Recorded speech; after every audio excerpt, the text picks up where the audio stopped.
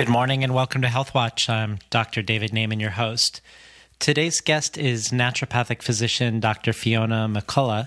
Dr. McCulloch is a medical advisor for IVF.ca, Canada's premier fertility community, and is on the medical advisory committee for the Polycystic Ovarian Syndrome Awareness Association. She's a frequent lecturer to professionals and to students at the Canadian College of Naturopathic Medicine, and is here today on Health Watch to talk about her new book, 8 Steps to Reverse Your PCOS, a proven program to reset your hormones, repair your metabolism, and restore your fertility. Welcome to Health Watch, Dr. Fiona McCulloch. Thank you so much, Dr. Naiman. It's great to be here. So let's start with what polycystic ovarian syndrome is in the classic sense. You cite that it's the most common hormonal disorder, and also that many people who have it don't fit the standard definition, but perhaps we should just let people know what the standard definition is. Oh, yeah, absolutely. So although it's called polycystic ovary syndrome, it's actually not really directly related to cysts in the ovaries. It's much more involved than that. So it's a complex hormonal condition that also affects the metabolism. So it's associated with insulin resistance and hormonal dysregulation, so irregular hormonal levels in women, irregular cycles. The cysts are sort of, they're something that are present in some women who have it, but not always. So what are some of the classic symptoms that a listener might hear and be alerted to check out to see whether they have polycystic ovarian syndrome? So, yeah, the most common symptoms are menstrual cycles that are very far apart. So a long time in between having periods. That can be associated. It's actually caused by delays in ovulation. So women who have polycystic ovary syndrome tend to ovulate late. Not everyone has that symptom, but it's quite common. Some of the other symptoms are signs of what we call androgen excess, so the excess levels of hormones like testosterone, and those can cause symptoms like acne, hair loss, and something called hirsutism, which is hair growth on the face, coarse hair. So those are quite common in women with PCOS. Some of the other symptoms are metabolic, so symptoms including weight gain around the stomach, difficulty losing weight despite making, good efforts to do so, and a predisposition to conditions like type 2 diabetes. You may see that in the family. So that metabolic component is a pretty strong aspect of PCOS. So can you describe a little bit what the controversy is around diagnosis, or why it's difficult for people to get diagnosed properly with the condition? Yeah, so the main reason is that it presents differently in different women. So although there are common threads, women can have different aspects of it that are more noticeable. So, one woman may not have any cysts on her ovaries, but she may still not ovulate very often, whereas another woman might have a lot more of the androgen excess symptoms like the acne and hair growth. So that makes it difficult because unless doctors are really used to looking out for some of the signs of that, it can be easy to miss. And then the other thing about PCOS is it changes in each woman throughout her lifespan. So some of the symptoms improve with age, whereas other ones get worse. And so a woman who may have had it when she was, in her 20s, she may have had irregular cycles then, which regulate in her late 30s. And so then it can be missed if it wasn't caught earlier. So for that reason, it's a lot of women have it and either go a really long time without being diagnosed or are unaware that they have it at all. And is there a straightforward diagnosis, a test for polycystic ovarian syndrome, or is that also part of the potential difficulties in getting a diagnosis, is that there's not a straightforward way to get the diagnosis? Yeah, exactly. So there are many different tests that you can do to look for it. So to get a diagnosis according to the Rotterdam criteria, which are the most well-known criteria for diagnosing it, you have to have 2 of the 3 symptoms or criteria. One of them is a long time between periods, and that would be anything over 35 days long. And even if that happened, when a woman was younger and then they regulated later, you could still consider that. And I'll talk also about teenagers and how that can be confusing too. The second criteria is any sign of androgen excess. So that could be the hirsutism, acne, hair loss on the head, or high testosterone in blood tests. And then the third one is the polycystic ovaries on ultrasound. So you only need 2 of those 3 criteria. But there are many other ways to really look for it. And then I just wanted to mention about teenagers. So when girls just go through puberty, they all enter a state which is similar to PCOS. So they can tend to have these far apart periods and the acne, and that often passes, and that's not necessarily PCOS. So some women are also being diagnosed with it really young, and they don't actually have it. So that's another confusing aspect of it for clinicians, I think. In case you just tuned in, we're talking today to Dr. Fiona McCulloch about her book, 8 Steps to... Can you talk maybe briefly about what the conventional intervention is for it and what, if any, drawbacks you see to going the conventional route? Sure, yeah. Unfortunately, there's not a lot of great treatments for PCOS. So depending on what aspects the woman is looking to treat, so it can affect fertility, for example. It can cause menstrual irregularity. And then the other thing it can cause is the metabolic symptoms. So the main treatments would be the birth control pill for the menstrual irregularity. So that's the conventional treatment. For fertility, it would be medications like Clomid, which basically stimulate the ovaries to produce an egg. And then for the metabolic conditions, or the insulin resistance, which is very, very predominant, it's often metformin. So those are the main tools that are used in conventional medicine. So, but they don't address every aspect of it, and a lot of women are really unsatisfied with those options. And is there, if somebody's not wanting to get pregnant and they have polycystic ovarian syndrome, are there risks to not treating it? Yes. So if, for example, you were to go a very long time between having periods, which some women do, you can actually develop a thickening of the endometrial lining, which is called endometrial hyperplasia, and is a bit of a risk for endometrial cancer. So that's something to look out for. So if women are not getting regular periods, they should get ultrasounds just to make sure that they're not getting that change to their lining.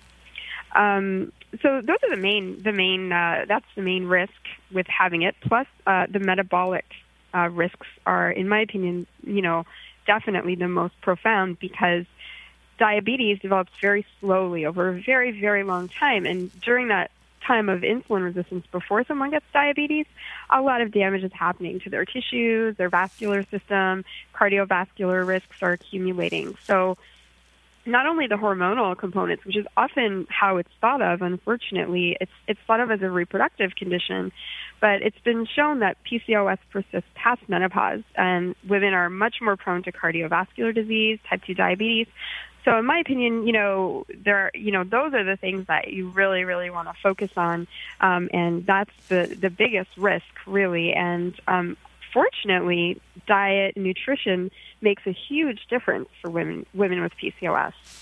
Well, let's go on to talk about some of the treatment interventions. You start your treatment section with inflammation. Tell us why you decide to start there and how it's related to PCOS, and then what a treatment plan addressing inflammation might look like. Sure. So inflammation in PCOS, it's really central to the condition, and it's actually thought now that it's almost causative. So women with PCOS, regardless of their weight, their fat cells actually function differently than other women's fat cells. So they tend to leak more fatty acids out, and that causes inflammation. And that inflammation actually causes the tissues to be insulin resistant. And this is thought to be, the central kind of cog in the middle that's turning everything in the PCOS picture.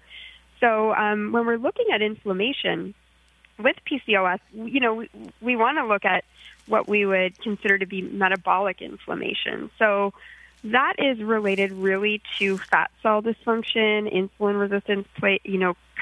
It's almost like they're kind of a pair, the insulin resistance and the inflammation.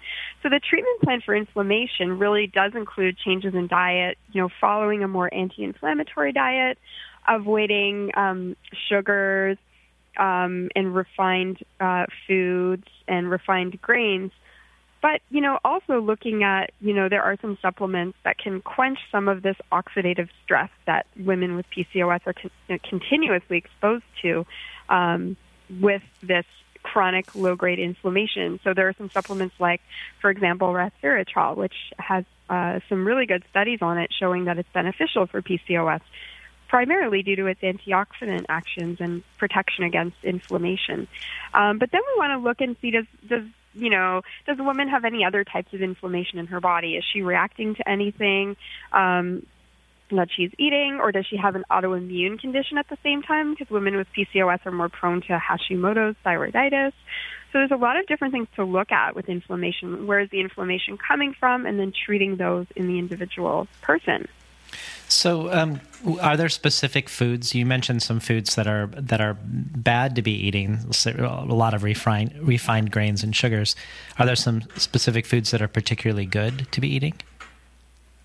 Yeah, absolutely. So, with the foods, what I tend to use is something called the food insulin demand. This is a new metric. It's related to the glycemic index, but it actually includes a lot of foods, whereas the glycemic index includes only carbohydrates. So the insulin demand tells us how much insulin we actually secrete when we eat a certain food. And so what I try to do is recommend foods that are low insulin demand, but focusing on lean proteins, healthy proteins, because they're very satisfying, a lot of vegetables, healthy fats, so a lot of omega-3 fatty fats or fish oil. Fish is a great food to have, but nuts and seeds are also a good fat. They have a blend of different kinds of fats in them. Avocados, olive oil, so including some of those healthy fats along with the proteins. And then keeping the carbohydrates moderated, and the amount of that would really depend on the woman and how insulin resistant she is. But avoiding anything refined, so sticking to carbohydrates like berries, for example. Some vegetables are higher in carbohydrates, like cauliflower. And then just looking at, carbohydrates like squash or sweet potato, because they're more nutrient dense. So just following that kind of nutrient dense plate with each meal. And that is actually very helpful because it keeps the amount of insulin that's secreted on the lower side, but it also keeps the blood sugar very, very stable. And that just helps to reset some of the patterns of insulin resistance and ups and downs of blood sugar that most women with PCOS experience. And what is the way you explain insulin resistance to the layperson? I know that it's not unique to polycystic ovarian syndrome. There could be listeners out there now who have insulin resistance who don't have PCOS, but maybe it's going to lead to some other condition. So what is insulin resistance? Yeah, so insulin resistance, it's something where we can develop insulin resistance by gaining weight, for example. And what happens with insulin resistance is when our cells are exposed to a lot of energy, so basically a lot of calories of some sort, or especially certain types of calories, but the cells become very full of energy. And as a result, there's a lot of insulin required to get that sugar from the blood into the cell. So the main role of insulin is to take the sugar from the bloodstream and to direct it into the cell. And it also blocks the breakdown of fat as well. So when we have a lot of energy inside our cells and we're constantly secreting a lot of insulin, to put that energy in, the cells actually start to put up a barrier to insulin and become resistant to insulin. And then our pancreas notices the extra blood sugar that's in our bloodstream and secretes even more insulin. And so people who are insulin resistant actually have higher insulin levels than other people. So when they eat, their insulin goes up much higher than someone who isn't insulin resistant, just to deal with the blood sugar and keep it under control. So it's really a condition where you end up with a lot more insulin after you eat, also high insulin levels in between the meals, and often high fasting insulin levels. And this is actually associated with type 2 diabetes because it will burn out your pancreas after a while, but also with the risk of cardiovascular disease. And it's definitely one of the number one causes of cardiovascular disease. But also, it's even been associated with a lot of chronic conditions like Alzheimer's. So being insulin resistant has a lot of health implications. And you mentioned some dietary interventions, which I presume are good also for insulin resistance, not just inflammation. But could you also talk about any supplement or medicinal interventions you do that are insulin specific? Oh, yeah, absolutely. So probably one of the most useful ones is, which is used for PCOS specifically, but can also be used for insulin resistance in general, is inositol. So inositol, it used to be classified as a B vitamin, but now it's sort of in its own category, and it's a nutraceutical. And it's the second messenger inside the cell, which receives the messages from insulin. And so it's been found in numerous studies that supplementing with inositol can be beneficial for insulin sensitivity, and it definitely makes sense as to why, looking at its role. And it's often given as a powder. And there's different forms. There's D-chiro-inositol and myo-inositol. And some research shows that the best for women actually is a combination of the two forms in the physiologic ratio of 40-1. So having more of the myo-inositol and less of the D-chiro-inositol. So that's one of the more well-known supplements, I would say, for PCOS. Looking at some of the other supplements that we would use, just for insulin resistance specifically, you can look at, for example, a fiber such as glucomannan, which is from konjac root. And if you take this fiber with your meals, it actually slows down the release of the food into your bloodstream, and your blood sugar doesn't spike as much, and neither does your insulin. So it's a really safe intervention, that people can use when they're eating that just helps with that insulin resistance. Well, let's pivot and talk a little bit about androgen excess or high testosterone and other androgens. Do you typically have your patients get tested to see what their androgen levels are? And then what are some of the interventions that are available to a naturopath or other holistic practitioner to address imbalances in androgen production? Oh, yeah. So androgens in women are interesting because as teenagers, our androgens are all high, and then they do decline with age. And so most women in their 40s, even if they have PCOS, they don't have high androgens when you test them. And then the other thing to consider is that androgens are basically related to our levels of insulin. So if a woman is very insulin resistant, she's much more likely to have high androgens, whereas if she's not, she's less likely to have them. And androgens can also come from the adrenal glands. So DHEA is a different kind of androgen, and that also declines a lot with age.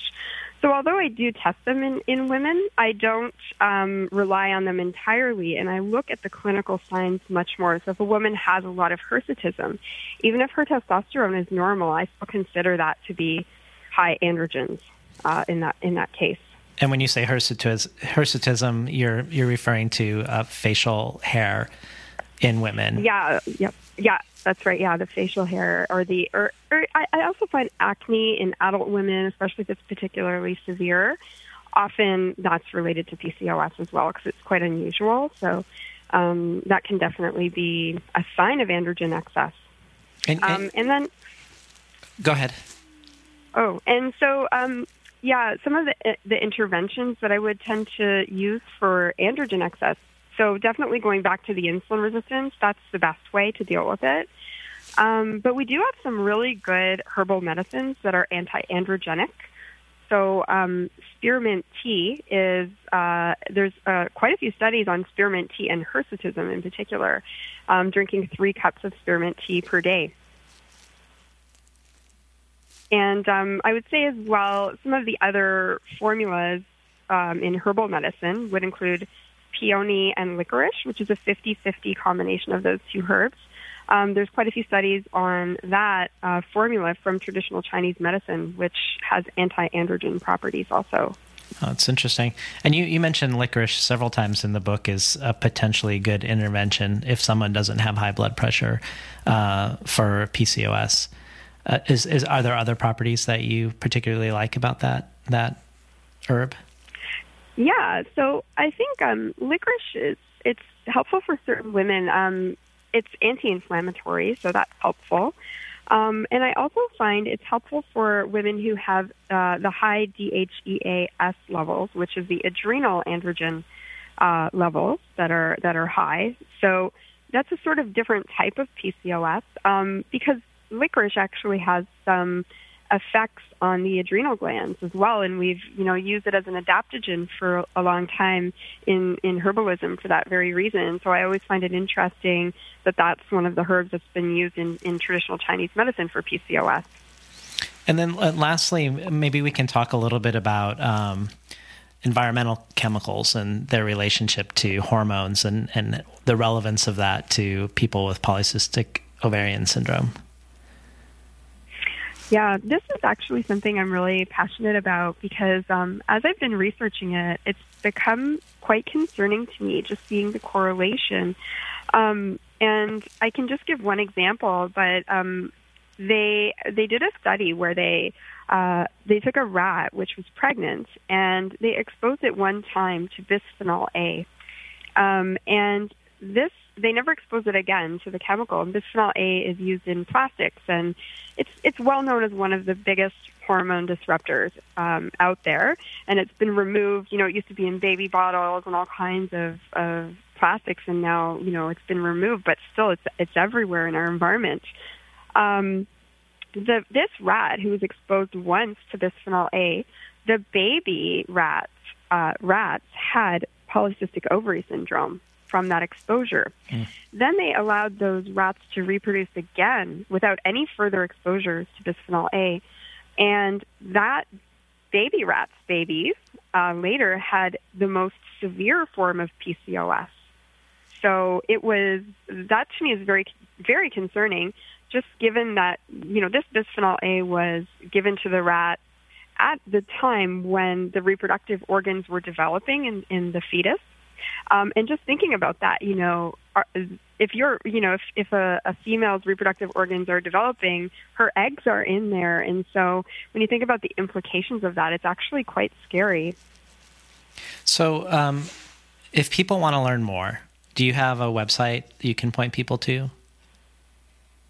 Yeah, absolutely. So I have my clinic, which is whitelotusclinic.ca. We have a blog on there with lots and lots of articles. And we're in Toronto. And I also have my own website, which is undergoing development now. It should be out really soon, drfionand.com. And I have an active Facebook page, too, at Dr. Fiona ND. Do you have any final thoughts you want to share with people out there who are listening to today's program or people who are struggling with PCOS? Yeah, I mean, I just wanted to say, as a woman who has it myself, there's a lot of hope for you because a lot of the symptoms of PCOS can be reversed, and a lot of it can be done with nutrition and natural methods because changing our lifestyle, it's really up to things, that we can really control, the foods that we're eating and all of these types of things. And it can be a very discouraging condition to live with just because it can be frustrating to get a diagnosis or to really understand what's going on. But if you really, do some research and, look into some of the options for you, a lot of women are really able to turn things around and have a lot of relief from the symptoms. Well, it was a pleasure having you on Health Watch today, Dr. McCulloch. Thank you so much, Dr. Naiman. It's been great to be on the show. So we're talking today to naturopathic physician Dr. Fiona McCulloch, the author of 8 Steps to Reverse Your PCOS, or Polycystic Ovarian Syndrome, a proven program to reset your hormones, repair your metabolism, and restore your fertility. I'm Dr. David Naiman. You've been listening to Health Watch. Thank you to Tyrell, the engineer today, and stay tuned for the rest of the Monday Morning Radio Zine. Next up is Madness Radio.